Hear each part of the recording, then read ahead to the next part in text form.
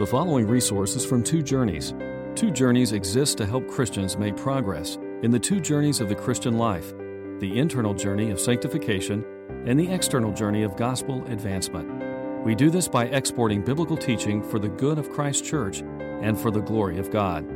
Please visit twojourneys.org for more resources. Hypocrisy. That's the word that's in front of me and in front of us this morning. Hypocrisy. The wearing of the spiritual mask. It starts with pride. It starts with the desire to be praised and honored by other people. And it gives little thought to what God really thinks. Hypocrisy is concerned with external appearances, with a show of righteousness. Hypocrisy wears a mask and a costume. Having learned religious jargon, having learned religious facial expressions, religious tones of voice, and religious body language, it's able to appear to most any audience as righteous. Hypocrisy gets dressed for church every Sunday, polishes up the image, and walks out on stage and puts on a show. Conversations in the parking lot, in the church foyer, over coffee during Bible for Life. All of these handled with skill to hide the reality. And what is the reality? Spiritual death, spiritual decay, enslavement to sin, to pride and lust and materialism and pleasure. That's the truth. And though that person knows the language of Christ and of the gospel, the reality, the power of godliness is starkly absent to the only audience that really matters, and that's God. It's one of the most painful works of a pastor to expose a gospel hypocrite, maybe one of the most difficult as well. But that's a labor that's in front of us, not just this week, but next week for 2 weeks. We're going to look at the issue of hypocrisy.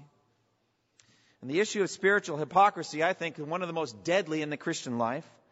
It's a counterfeit righteousness that effectively blocks the sinner from receiving the true righteousness that Christ offers freely by faith. Contrasted with the actor is the true Christian. The true Christian cannot stand the sham, is deeply aware of the sin within, and wants the genuine remedy, wants a genuine walk with Christ. And the greatest grief in the life of a true Christian is the gap between their life and the true standard taught in the gospel. That's the greatest grief in the heart of a true Christian. True Christians aren't perfect. They don't live the perfect standard. That's not the case at all. But they yearn for it. They hunger and thirst for it. But not so the hypocrite. A true Christian is spiritually humble, broken-hearted, meek and lowly concerning his own condition and his own situation. The Beatitudes describe the true Christian well. Blessed are the spiritual beggars, for theirs is the kingdom of heaven. Blessed are those who mourn, for they will be comforted. Blessed are the meek, for they will inherit the earth. Blessed are those who hunger and thirst for righteousness, for they will be filled. Blessed are the merciful, for they will be shown mercy. And blessed are the pure in heart, for they will see God. So this morning we're going to take a painful walk through Matthew 23, one of the most devastating chapters in the Bible. You have Christ, the gentle Savior, launching missiles of judgment on the scribes and Pharisees. We hear this repeated refrain, "Woe to you, scribes and Pharisees, you hypocrites." And as I mentioned last week, and I'll keep reminding, the biggest mistake you can ever make when you come to a passage like this is to assume that Christ is talking about someone else, and aren't you glad it isn't you? That's a big mistake you can ever make. No, a genuine Christian is deeply concerned about hypocrisy. One of the marks of true Christianity is you take warning passages very seriously.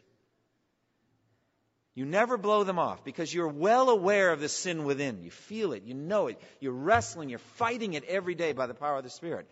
And the warnings help you in your fight. The fear of the Lord is the beginning of wisdom, and the warnings give you that strength to fight. And so we don't run from the warnings, we embrace them. We say, you must be speaking to me, Lord. And so as we hear Christ verbally undress the scribes and Pharisees in their wretched hypocrisy, if this passage should make us feel smug and righteous and say, I'm sure glad I'm not like them, then I do believe you've missed the point. Rather, we should be taking our hearts to Christ and saying, I want a genuine work of grace in my heart. I want a genuine walk with Christ. Change me, dear Jesus. Now also, as we come to Matthew 23, we're not just coming to any kind of hypocrisy. We're coming to a specific kind of hypocrisy, and that's hypocrisy in spiritual leaders of the people of God. It's a deadly, dangerous form of hypocrisy when spiritual leaders are hypocrites. And that's what we're dealing with here with the scribes and Pharisees. Now, I've said before, we need to be aware that Satan has categorically three great weapons that he uses on the people of God. Worldliness, which is the allure of the world, its enticements, its appeal, its sensual pleasures, its excitements, visual pleasures. Vanity Fair and all of its enticements. The allure of the world, that's worldliness. Secondly, there's persecution. That's the attack of the world. Rejections, insults, missed promotions, gossip, slander, shunning by cliques, all the way up to bitter pounding by hate-filled governments and religious zealots, imprisonments, riots, confiscation of property, torture, and death. That's persecution. And then the third, false doctrine, false teaching. The perversion of right doctrine by a subtle, convincing counterfeit, an overemphasis of some truth until it becomes a falsehood. The infiltration of strange ideas, strange worship patterns, things that are contrary to the biblical conception of God. Legalism on one side, license on the other. False doctrine. And of the three, the greatest, as I've said before, is false teaching, because it lingers to attack that thing which is said to be the power of God for the salvation of everyone who believes, the gospel. The gospel is doctrine. And false teaching attacks the doctrine and therefore cuts the taproot of spiritual life in the people.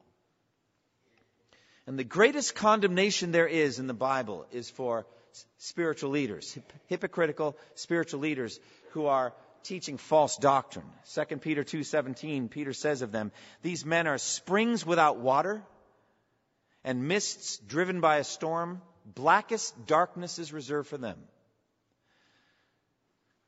The Bible hints at the fact that there's not all equal punishment in hell. There are different levels of condemnation.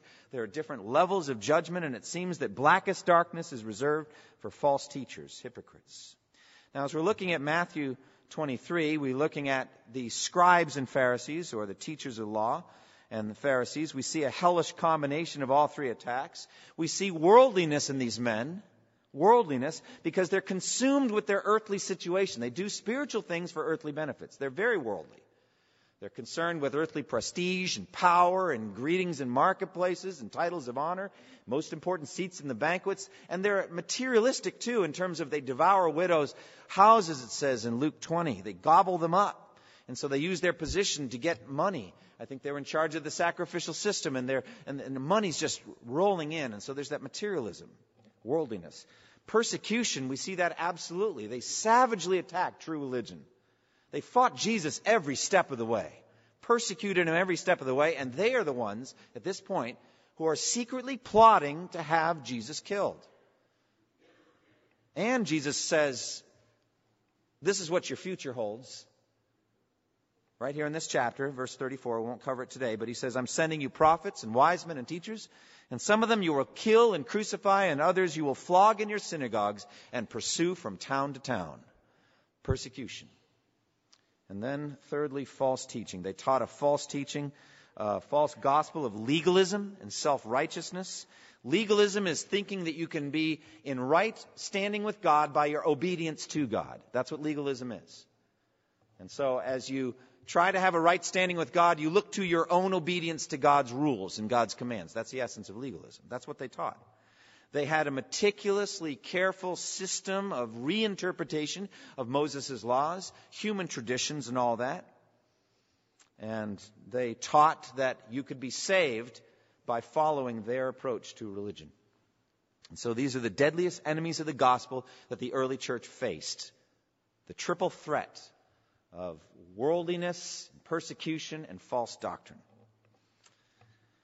But more than that, Jesus' denunciation of them in Matthew 23 exposes the hypocrisy of our own hearts. The fact that we ourselves are not what we ought to be. And we have our own outward shows of righteousness and our inward corruptions. And so that's the work that's in front of us here. Now, as we look at Matthew 23, we're looking, as I said, at the bitterest of all of Christ's teachings. He pulls no punches, and therefore he's hard to listen to in our tolerant age. This postmodern age of ours is an age of toleration, and we embrace that kind of toleration. Live and let live. So a clear denunciation of other people for their spiritual lives and their doctrines is considered extremely rude and harsh and divisive and judgmental. But let's never forget, the one who's speaking these words here in Matthew 23 actually is the judge of all the earth. And so if it seems judgmental, understand the one giving it has the right to judge. It says in John chapter 5 that the Father judges no one, but has entrusted all judgment to the Son, that all may honor the Son, even as they honor the Father. And later in this same gospel, in Matthew 25, Jesus said this, when the Son of Man comes in his glory, and all the angels with him, he will sit on his throne in heavenly glory. And all the nations will be gathered before him.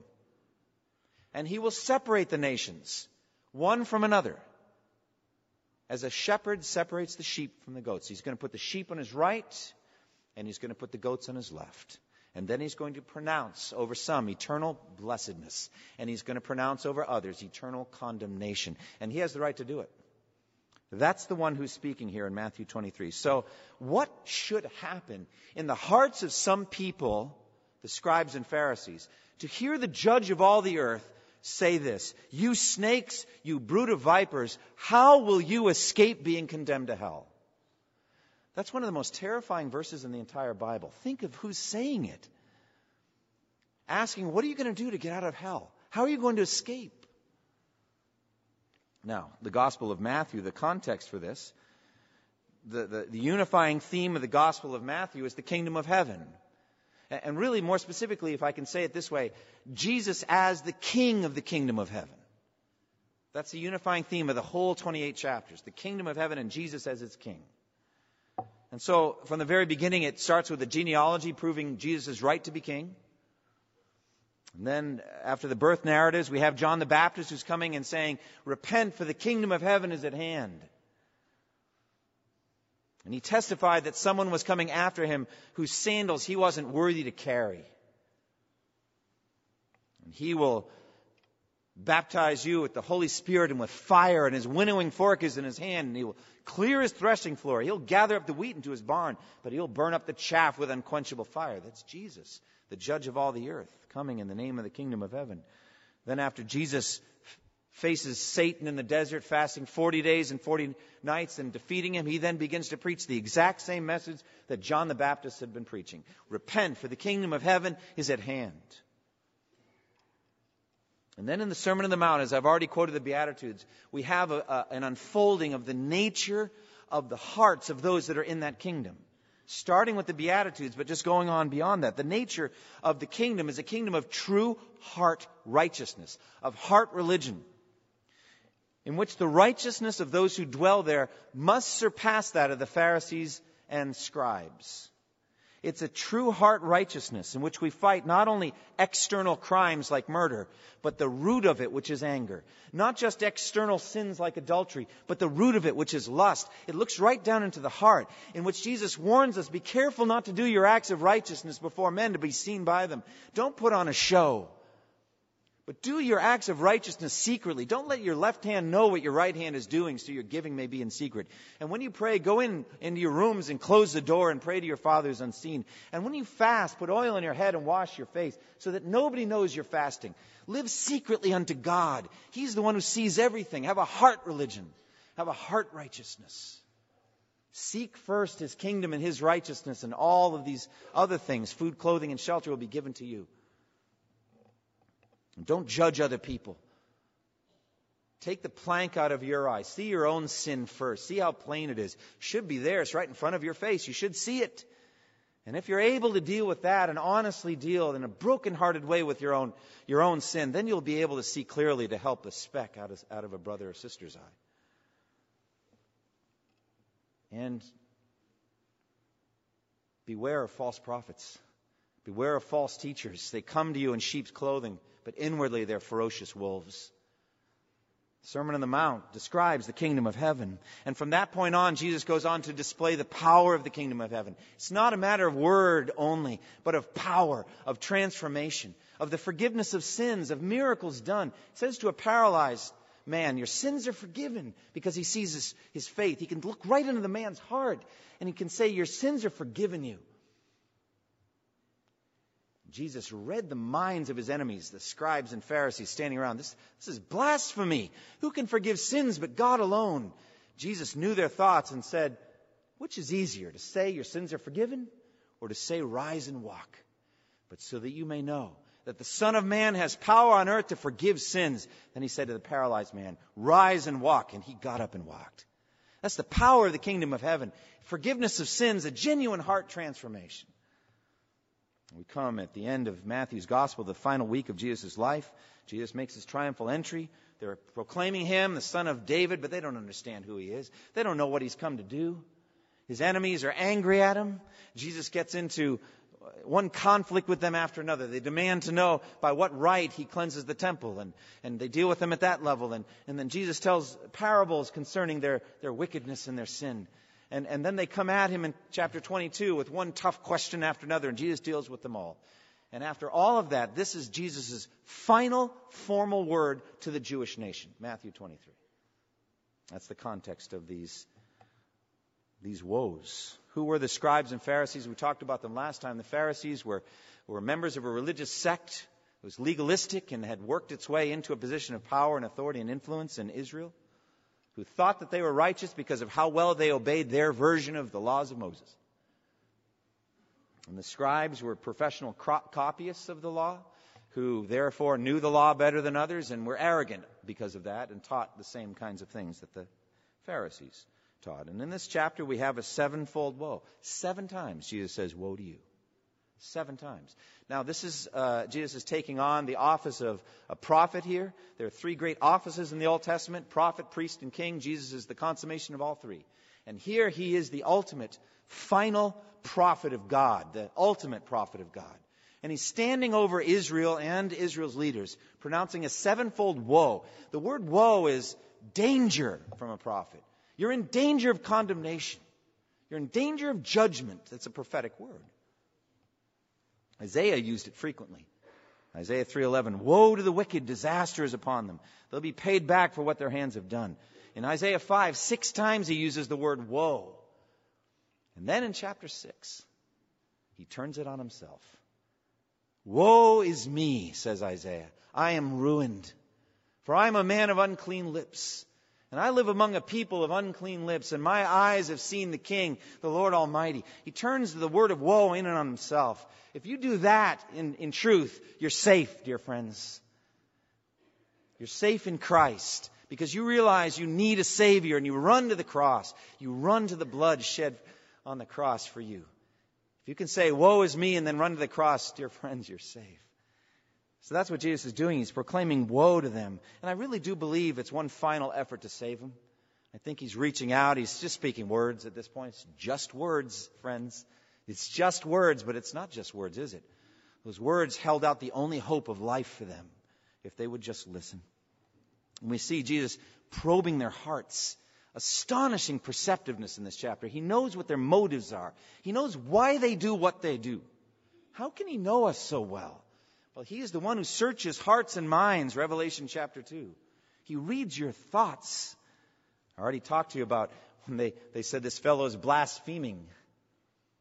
I love that passage in Luke where a Pharisee had him over and he's eating, and this sinful woman comes and touches him, and the man says in his heart, if this man really were a prophet, he'd know what kind of woman is touching him, that she's a sinner.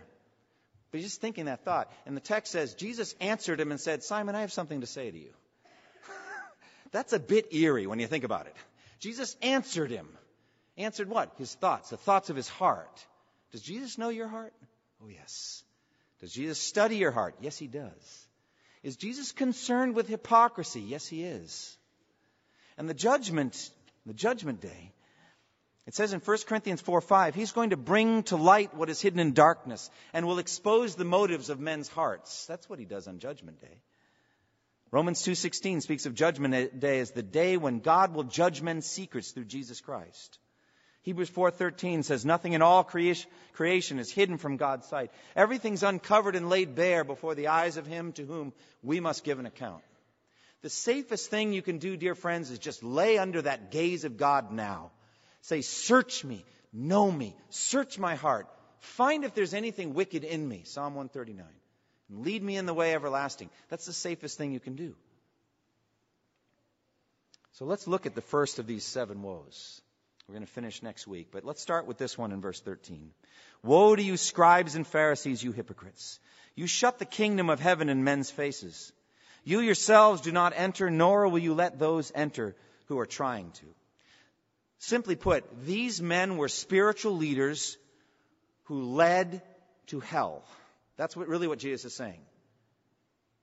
You yourselves do not enter the kingdom of heaven. You're not going to heaven, not as you are. He calls them blind guides in verse 14. If a blind man leads a blind man, both will fall into a pit. In another place, again in the Sermon on the Mount in Matthew 5:20, he makes it plain that unless your righteousness surpasses that of the scribes and Pharisees, you will by no means enter the kingdom of heaven. You must have a perfect righteousness. And that can only be given to you as a gift by faith. If you just trust in Jesus, he just gives you that righteousness as a gift.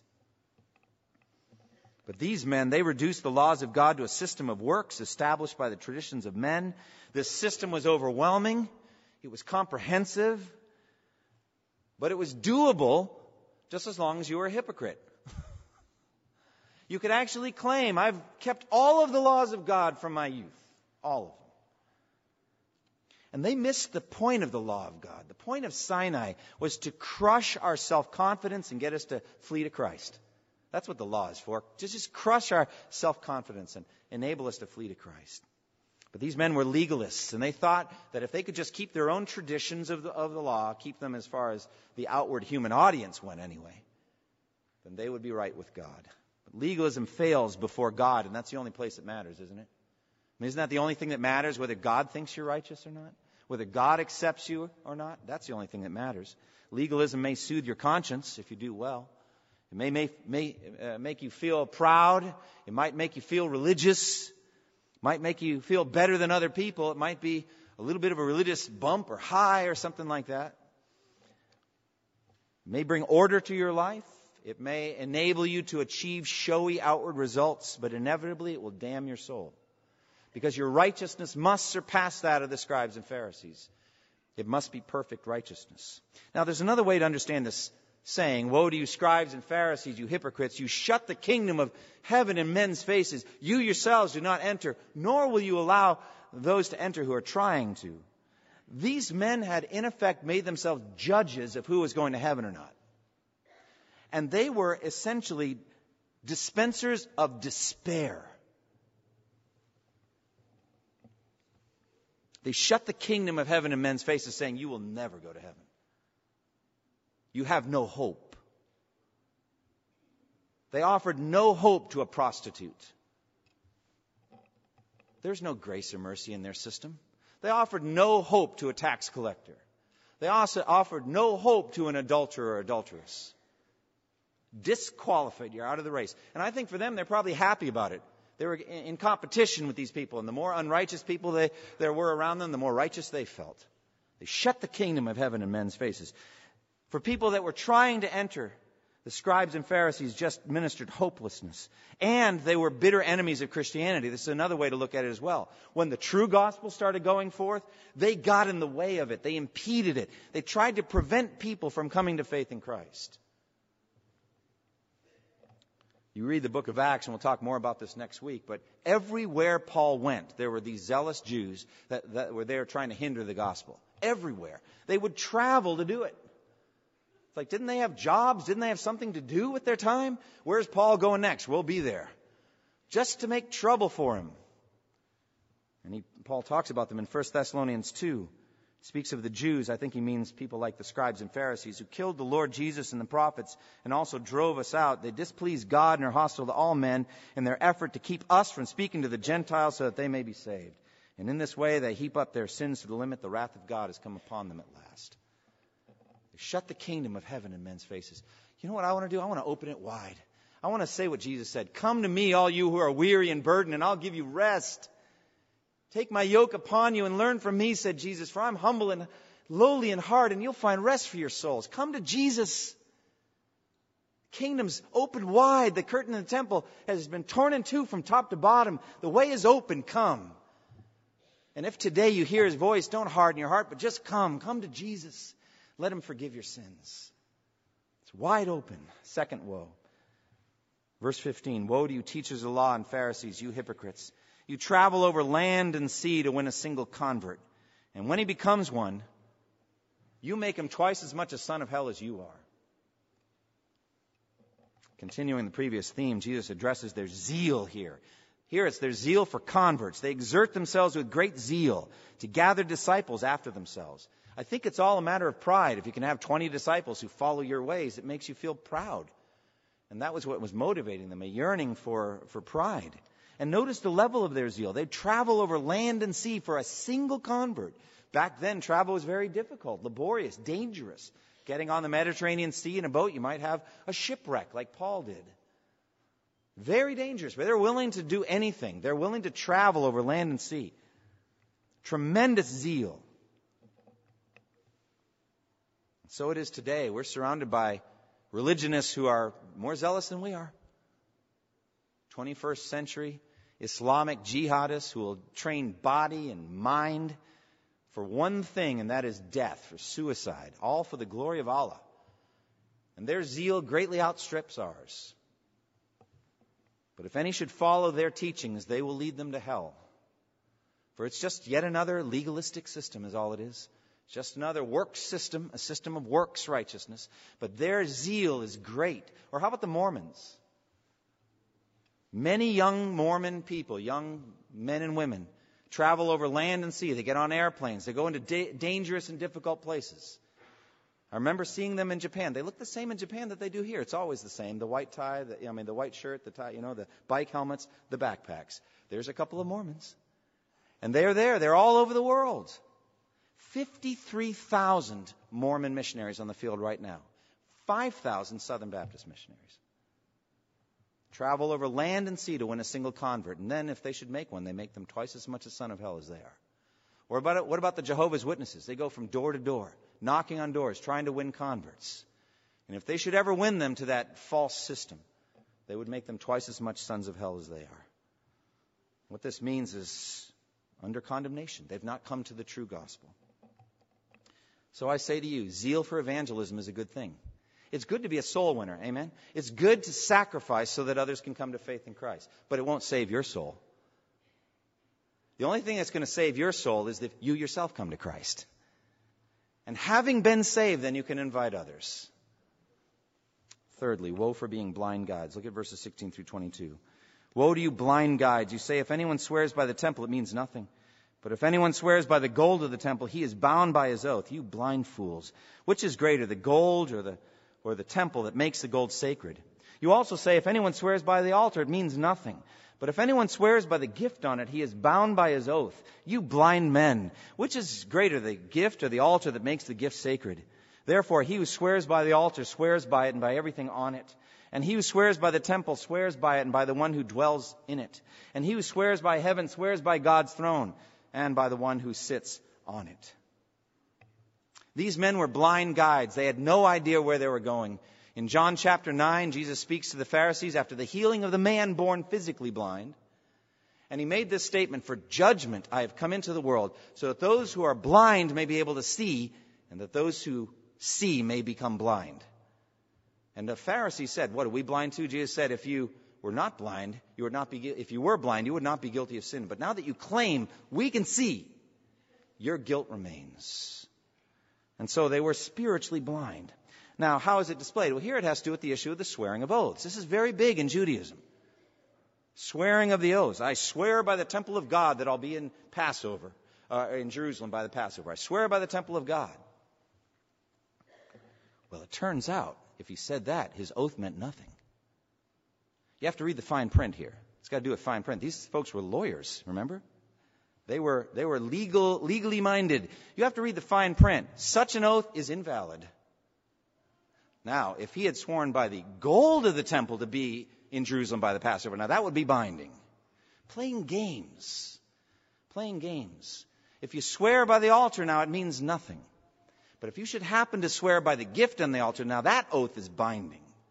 Now, Jesus in the Sermon on the Mount said, you have heard that it was said to the people long ago, do not break your oath, but keep the oaths you have made to the Lord. But I tell you, do not swear at all, either by heaven, for it is God's throne, or by the earth, for it is his footstool, or by Jerusalem, for it is the city of the great king. And do not swear by your head, for you cannot make even one hair white or black.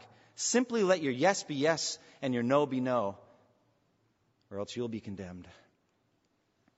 So at core, a dishonest heart makes a read the fine print oath, crossing the fingers. I always wonder where that comes from. If you say something but you're crossing your fingers behind your back, it really doesn't count. Do you not understand? God created heaven and earth by the word of his power. When God speaks, it's true. God is incapable of lying. There is a God in the universe. That's Jesus' point here. And he holds you to what you say. And if you start playing tricky games with your words and try to evade your promises, woe to you. And so Jesus reminds them of the temple and the one who dwells in it. That's God. And he who swears by heaven swears by God's throne and by the one who sits on it. A true spiritual guide has eyes of faith, and everything he does is in the presence of God. And when you say something, God is listening to you. He hears what you say. And so Jesus just sweeps away these tricky little word games that they were playing. Now next week we're going to look at the last woes, the tithing of mint leaves and neglecting justice, mercy, and faithfulness. The fact that they externally look clean and actually inward they're full of corruption. And for honoring dead prophets while murdering the live ones. We'll talk about that next week. What application can we take from this? Well, start with this. Just say, Lord, I acknowledge that there is hypocrisy in my heart. Now, let me say something to you about this. There are two kinds of hypocrisy.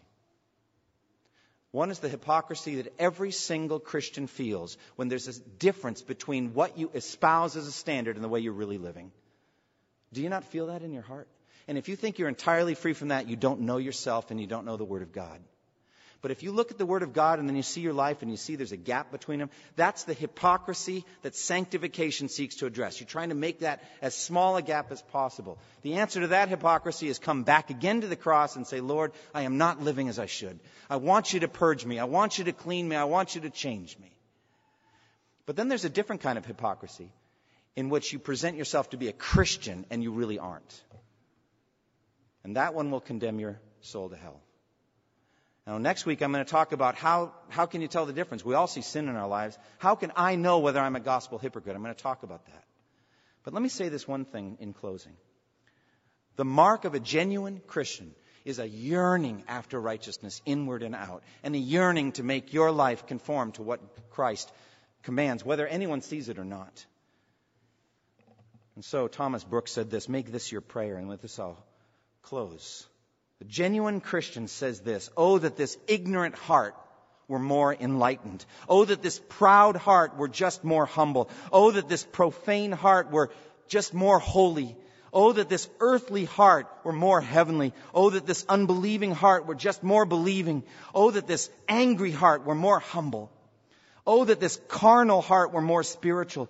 That this vain heart were more serious-minded. That this dull heart were more quickened. That this dead heart were more enlightened. Oh, that this lukewarm heart were more zealous for God and for Christ and the gospel and the great concerns of eternity. Thank you for listening to this resource from twojourneys.org. Feel free to use and share this content to spread the knowledge of God and build His kingdom. Only we ask that you do so for non-commercial purposes and in accordance with the copyright policy found at twojourneys.org. Two Journeys exists to help Christians make progress in the two journeys of the Christian life, the internal journey of sanctification and the external journey of gospel advancement. We do this by exporting biblical teaching for the good of Christ's church and for the glory of God.